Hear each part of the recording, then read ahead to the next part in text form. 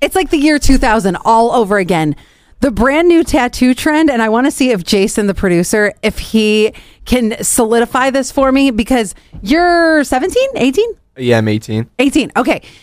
You're at the age where you're going to be getting... Okay, maybe not. I don't know how you feel about tattoos. Are you a tattoo guy? Is it something you ever want to do? Yeah, I want to get a lot of tattoos. Oh, you're with Aunt Allie over here. She knows just the people, and she'll take good care of you and corrupt you for life. What would you like to get? Name the first thing that comes to your mind. I've constantly been thinking about getting a Live, Laugh, Limp Bizkit tattoo on like my thigh.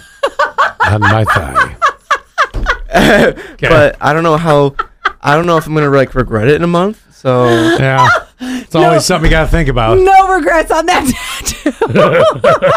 Let me tell you some of the trending ones that it's just like being in the year 2000. Tramp stamps are coming back. Oh, no, they're not. Yes, they are. They are. I've seen them around. Yeah. You feel about one of them? I've seen them around. I love this kid. I really do. All right, another one. Butterflies. Oh, not for you, overdone. obviously. I haven't. I see them a lot. And it's just like overdone.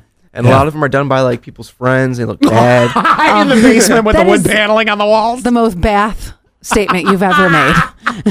And he's brand new. I know, right? Those are my two. It was tramp stamps and butterflies, and it just felt so like. All right, so you're up for a tramp stamp, but not butterflies. Is that what I'm understanding? No, but no. I'll take like a tribal tattoo on the shoulder. Oh, that was the other one. That was the other one. I forgot. I'm so glad you said that. That was the other one. All of a sudden, this is a big request too. I'm like, tribal? What? That means all of you dads who are 38 years old, 39 years old, that have tribal on your arm. You're cool again. You're cool again. You made it back. Congratulations.